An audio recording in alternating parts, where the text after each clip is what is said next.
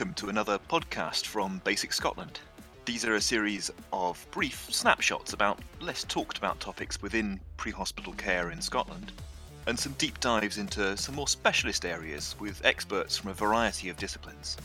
My name's Dave, I'm an Army surgical trainee, a basics responder and a mountain rescue doctor based in Pitlochry. Today joining us we have John Aitchison. John's been a fireman since 2003. He's now a watch commander up at the Retain station up in Inverbervie.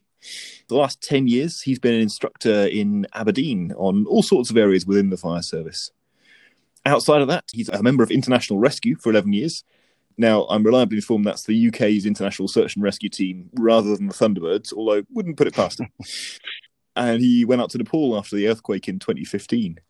He's also been involved with the humanitarian aid charity Operation Florian since 2007, which does all sorts of search and rescue training across the globe, really. He's here to talk to us about the roles and responsibilities of the Scottish Fire and Rescue Service. John, thanks so much for coming on. Thanks very much, Dave. Thanks for asking me. Obviously, from days when I was sat around on a play rug with a fire engine, I always assumed that firefighters did fires, and that was pretty much it.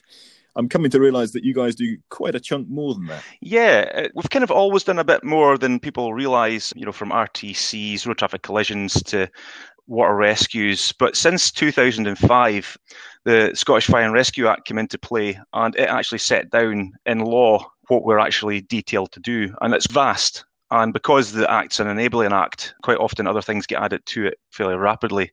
For example, after 9/11, I think new dimensions came in and were tasked to provide urban search and rescue, mass decontamination, along with the day-to-day tasks of road traffic collisions, fires, rescuing cats from trees, etc. So it's very, very varied, like I say. And I'm guessing the cats from trees things is becoming a dying art, I guess. Yeah. I always say I've never seen any cat skeletons up in a tree. That's quite a common one for firefighters to say. I guess from a basics responders point of view, the times that we tend to come across you guys is either as part of a multi-agency response or as an RTC when, whether it's you guys on scene first or us, there's somebody sort of trapped in an X car. Yes, maybe in the last couple of years, I've been aware of the basics first responders. And as I teach trauma care as an instructor in the fire service, I'm now putting across for crews to actually ask for the basics first responders, doctors, nurses, paramedics as an asset. A lot of people aren't actually aware of basics out in the field.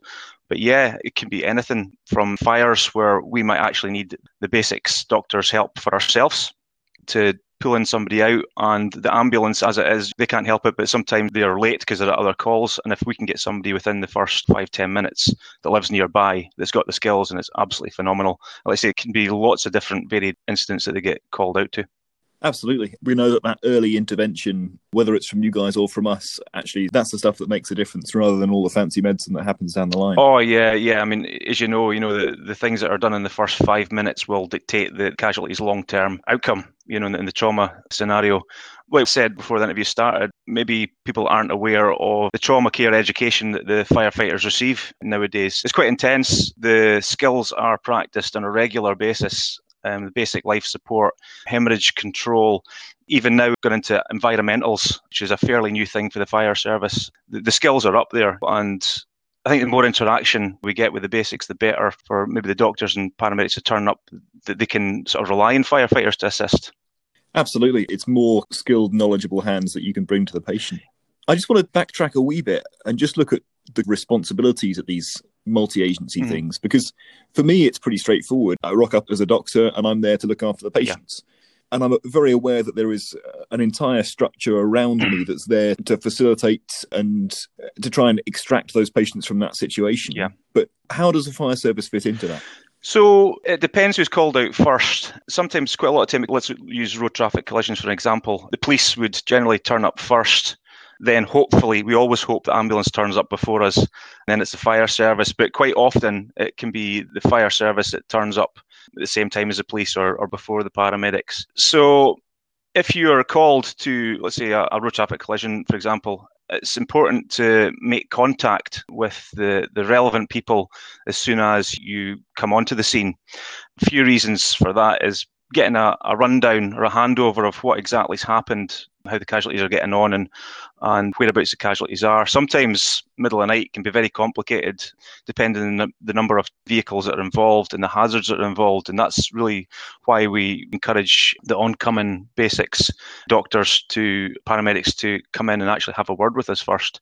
You'll see that there'll be a sigh of relief when the incident commander sees you, because they know there's a medical professional on scene that can take a lot of the pressure off of us. And generally, we will look to you guys for a lead. Legally, we'll be in charge of your health and safety and running the incident, but we would really come to you, and as an OIC myself, I'm a watch commander, I'd be asking what you need of us. If it was an RTC, I would say, this is what we can do. We can take the roof off. We can take the side of the car off, whatever you need. And then would really take the lead then from yourself. And it's always casualty centred. And as the patient would then be yours, you would be the centre of attention on that one and would take your lead. But it is important, obviously, when you turn up, you make contact with the officer in charge, who will have a fluorescent tabard on with incident commander on it. And you make contact with him or her, and they will give you the appropriate handover and safety brief, and make sure that you have on the correct personal protective equipment as well, so that you're safe then to go into the incident once you know about the hazards and the risk level. It's fantastic knowing that there is a set of eyes that are not focused on the casualty, but are actually having that overwatch and looking at that scene safety. It's certainly something that I can kind of put further back in my mind and not have to worry about. Yeah, fire service has always been big. I've been in 18 years now, and one of the first things you get is about looking after your own safety first and the colleagues around you, the other services. And when we're at a larger incident, we always put in place a standalone safety officer. So we're aware of our own safety, the safety around us, the safety of the casualties, but in the background, we've also got a safety officer in place who's looking after everybody's safety. Now, I've got to send back every 30 minutes an analytical risk assessment form, which is a written down risk assessment form. I've got to put the control measures in there to try and minimise risks or take away the risks. That is written down, it's signed by myself, and it goes back in a radio message. Try to put it back every 20 to 30 minutes to our control, and it all gets recorded down. So safety is the top of my hierarchy when it comes to any incident. And like I say, we're looking after you guys as well in that incident. And certainly from past experience around here, the officer in charge of the scene is a wealth of knowledge, both about the scene, but also, because you guys have been in amongst the patients often before we get there, there'll be that initial handover of patient care. Yeah, and again, that's something that we're trying to reinforce, especially like myself and the PHTLS sort of team within the training department when we're teaching, is that missed handover to you guys, giving an accurate kind of description of what we've found, the casualties sort of signs and symptoms, and the sort of trends that they've had since we've come on attendance until we've passed the casualty over to yourself. So that just gets reiterated to the firefighters, the importance of the history up until the point that you turn up for that handover. And it all builds, in my mind, into that kind of overall question about, is this a big sick patient that we need to just rip them out, or is this somebody that we can do a nice controlled, get you guys to get the can opener out and take the car to pieces? So we can do an immediate rescue. We've always got these plans in our head. Used to call them plan A, plan B. We always think outside the box. There's plan C, plan D quite a lot of the time. If a patient does get big sick, we always have the immediate plan in place where we can hopefully just wheak them out, if you like. Or it may be a case of they're okay for the time being, we'll make a massive space round about them, and maybe remove the roof and the sides of the car for you guys. But we've always got that plan A, if you like, the immediate plan in place before we go for what we call the full plan, which could be dismantling the car round about them. So, and we've always got a plan C and a plan D as well, because sometimes the plan A and B don't really go to plan. So there's always things going on in the background, depending on the casualty's condition. Absolutely. I've certainly had to make a pretty brisk move from a nice controlled plan A to a slightly less controlled plan C or D. Yeah, I mean, that's where the incident commander will ask you, what do you need of us? This is what we can do. We can take time. We can do X, Y, and Z. Or do you need them out now? And we can just get them out now. I guess other things that we need to look at in terms of the fire and rescue service capabilities. What kind of kit do you guys carry on your standard fire truck? We've got two sides to the vehicle. We've got what's called the wet side and the dry side. The wet side of the vehicle lockers are all your different pumps, hose, water rescue equipment. There's lines, working at height equipment as well. We carry 1,800 litres to 2,000 litres of water on board to start firefighting. before we go into the mains of a street. And there's a big pump at the back that pumps the water out. We also carry hose reels as well for high pressure water. On the dry side, we've got the RTC equipment. So we've got our hydraulic cutters, spreaders, the big tools for cutting up cars, hydraulic rams. We've got our trauma kit, which is fairly basic, but getting better. We carry oxygen, bag valve and masks, oxygen therapy masks, Goodell Airways. We've got aspirators as well, and a kit for environmentals. So we've got some thermal blankets on there, and we've got C-spine collars, which don't get used as often as they used to. Again, we normally take the lead on the paramedics for that one. They're on board in case we do need them. And we have a short extrication board and KED splint. There's various other small tools as well that we carry, from a door enforcer for breaking in front doors of properties to circular saws for cutting and various hammers and chisels and things like that. Quite the toolbox. Yeah. But actually, there's a fairly hefty bit of medical equipment in there. And I guess from my point of view, the other thing that I'm always acutely aware of, particularly this time of year, is that our patients get really cold really quickly. And the more of the car you guys do the can opener thing with, the less environmental protection they've got. And when it's howling with snow and blowing a hoolie, actually getting some of your insulation stuff in as well as any kit that we're carrying is a great mission. To be honest, I'll be honest about it. I didn't really take this into consideration before I went on a WEMSI course that you were actually on yourself. You were teaching on it. And the big thing with the WEMSI course was environmentals. That was a game changer, I think, for us in the training department when I brought that back. It's something that we add in a lot of our training now is environmentals, packaging your casualty correctly and trying to enforce that if a casualty is big sick, if they're big sick and cold, it can spiral out of control. So that's something that the firefighters now realise, I think, quite well, and they're starting to deal with it a lot better, keeping the casualty dry and warm as well. That's fantastic. There's certainly pretty good evidence now that avoiding that early triad of death in terms of hypothermia, coagulopathy and acidosis, the more that we can do at minute one to reduce that stress on the system, the better. And it's something that a lot of my colleagues would take it into account, but it really didn't realise the big impact that hypothermia had on that trimodal distribution of death and that outcome, long-term outcome of the patient as well, if we didn't deal with that hypothermia really quickly. Now, you kind of touched on training a bit, and I know you're really involved with the trauma care training. I'm guessing that on a kind of station-by-station level, you also do quite a lot of simulation and kind of moulage for scenarios. I really got into the moulage side of things. The training department invested quite a lot of money, actually, in our training equipment. And courses we put together, we try and make them as realistic as possible with the sticky blood and the squirting blood and the viscerations, etc. So any training that I do with the stations and the crews is really realistic. And I think, to be honest, I know for a fact after the courses, they buy into it a lot more. And the more realistic the training I can give them, the more they seem to focus and actually enjoy it, and they get a lot out of it. Everybody's come back to me to say like the moulage and the realistic training they do like and enjoy. It's very good because it dulls the effect. So I guess particularly for new members of your teams, actually by the time they hit a nasty RTC, they've kind of seen some moulages and it's not quite as shockingly horrific as it would be for folks. And that's exactly it. It's not desensitization at all, but it's more giving them a heads up of what potentially they could and will come across. We've all seen it. But yeah, if I can give them some realistic training to prep them, there's nothing like the real thing, but if they can get that preparation, the training does kick in a bit better, I find, the more realistic I can make it. Plus, as firefighters and first responders, they enjoy that sort of stuff as well. They enjoy the messy training, and it's always gets good feedback. You kind of touched on the fact that, as I understand it, you're doing a little bit more in the way of first response type stuff, particularly out in rural communities now. Yeah, we get called from time to time to gain entry to premises. Quite a lot of the time we'll end up doing first aid, could be basic life support, do carry defibs as well. So there has been quite a lot of that recently where the police will call for us to smash in a door to, maybe they haven't heard of an elderly person or somebody's taken ill, and we'll then go in and take over the medical side until the ambulance can arrive. There was a project run for pre-hospital cardiac care with the fire brigade, which actually ran quite successfully, where the ambulance service would call for the fire service because we carry defibs. So I'm not actually too sure where that's lying at the moment, but I know that it was quite successful and many lives were saved by calling out a firefighter in a car or in the fire engine, because a lot of villages have got fire service, but they don't have an ambulance nearby, or the ambulance can be tied up elsewhere. So that first response with the defib and decent chest compressions and the team approach that we use has become very useful in saving casualties.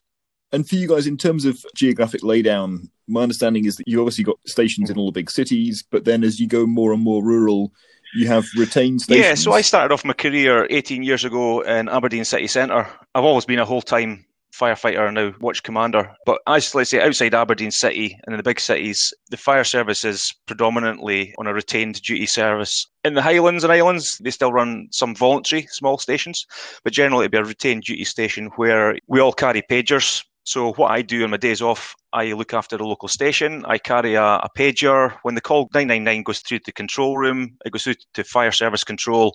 They page me and we all respond from our homes, can be middle of the night, whenever. We make our way down to the fire station and we respond from there. The fire engines are exactly the same as the ones in the city the whole time.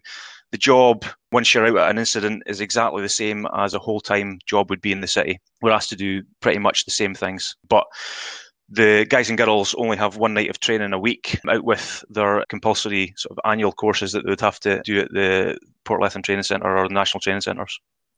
And that a huge resource that sits out in the communities, and it's fantastic that we've got groups of folk that can respond like that. And one of the things that's really noticeable, certainly from my point of view, is that you guys have very much of a team ethos. Yeah, that's one of the big things from the get-go. When you start training for the fire service, it is team-orientated. Got a command structure from firefighter right up to the chief fire officer. Everybody knows their place and they work really well. I think, any job I've been, that teamwork just kicks straight in from the minute we leave the station. The guys are always quiet in the back of the appliance. They listen to their briefs from the front. Any information I pass back to them guys. So when we hit the ground running at every occasion. We work very well as a team in the fire service.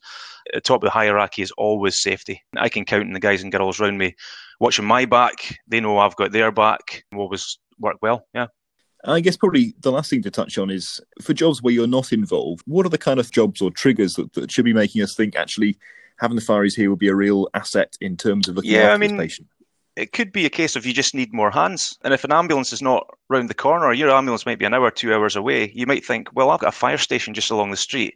Get hold of fire control, ask the question, can we get an appliance down with a defibrillator, a trauma pack? You could have 4 to 6 trained firefighters that could assist with CPR. Every firefighter's trained in CPR, basic life support. Some are a bit more advanced than others. So it's always a question to ask control, is there a fire engine available? Could I get some more resources? I've been involved with jobs where you guys have done things that I would never really have thought about, like holding screens so that you can intubate without having glare off of the sun in the middle of summer, or looking after environmentals, or even just sort of looking after the surrounding folk who are kind of peripherally involved in an incident but not requiring immediate care. I think the larger incidents I've been involved in, if it's a case of large-scale triage, then you've got another group of folk with a good set of skills that can assist. And maybe it's not the really big sick people that need to looked after. They might be in hand with the paramedics. It might be lesser sick people that need to looked after. And, the firefighters are more than capable of bandaging anybody up and looking after their welfare as well.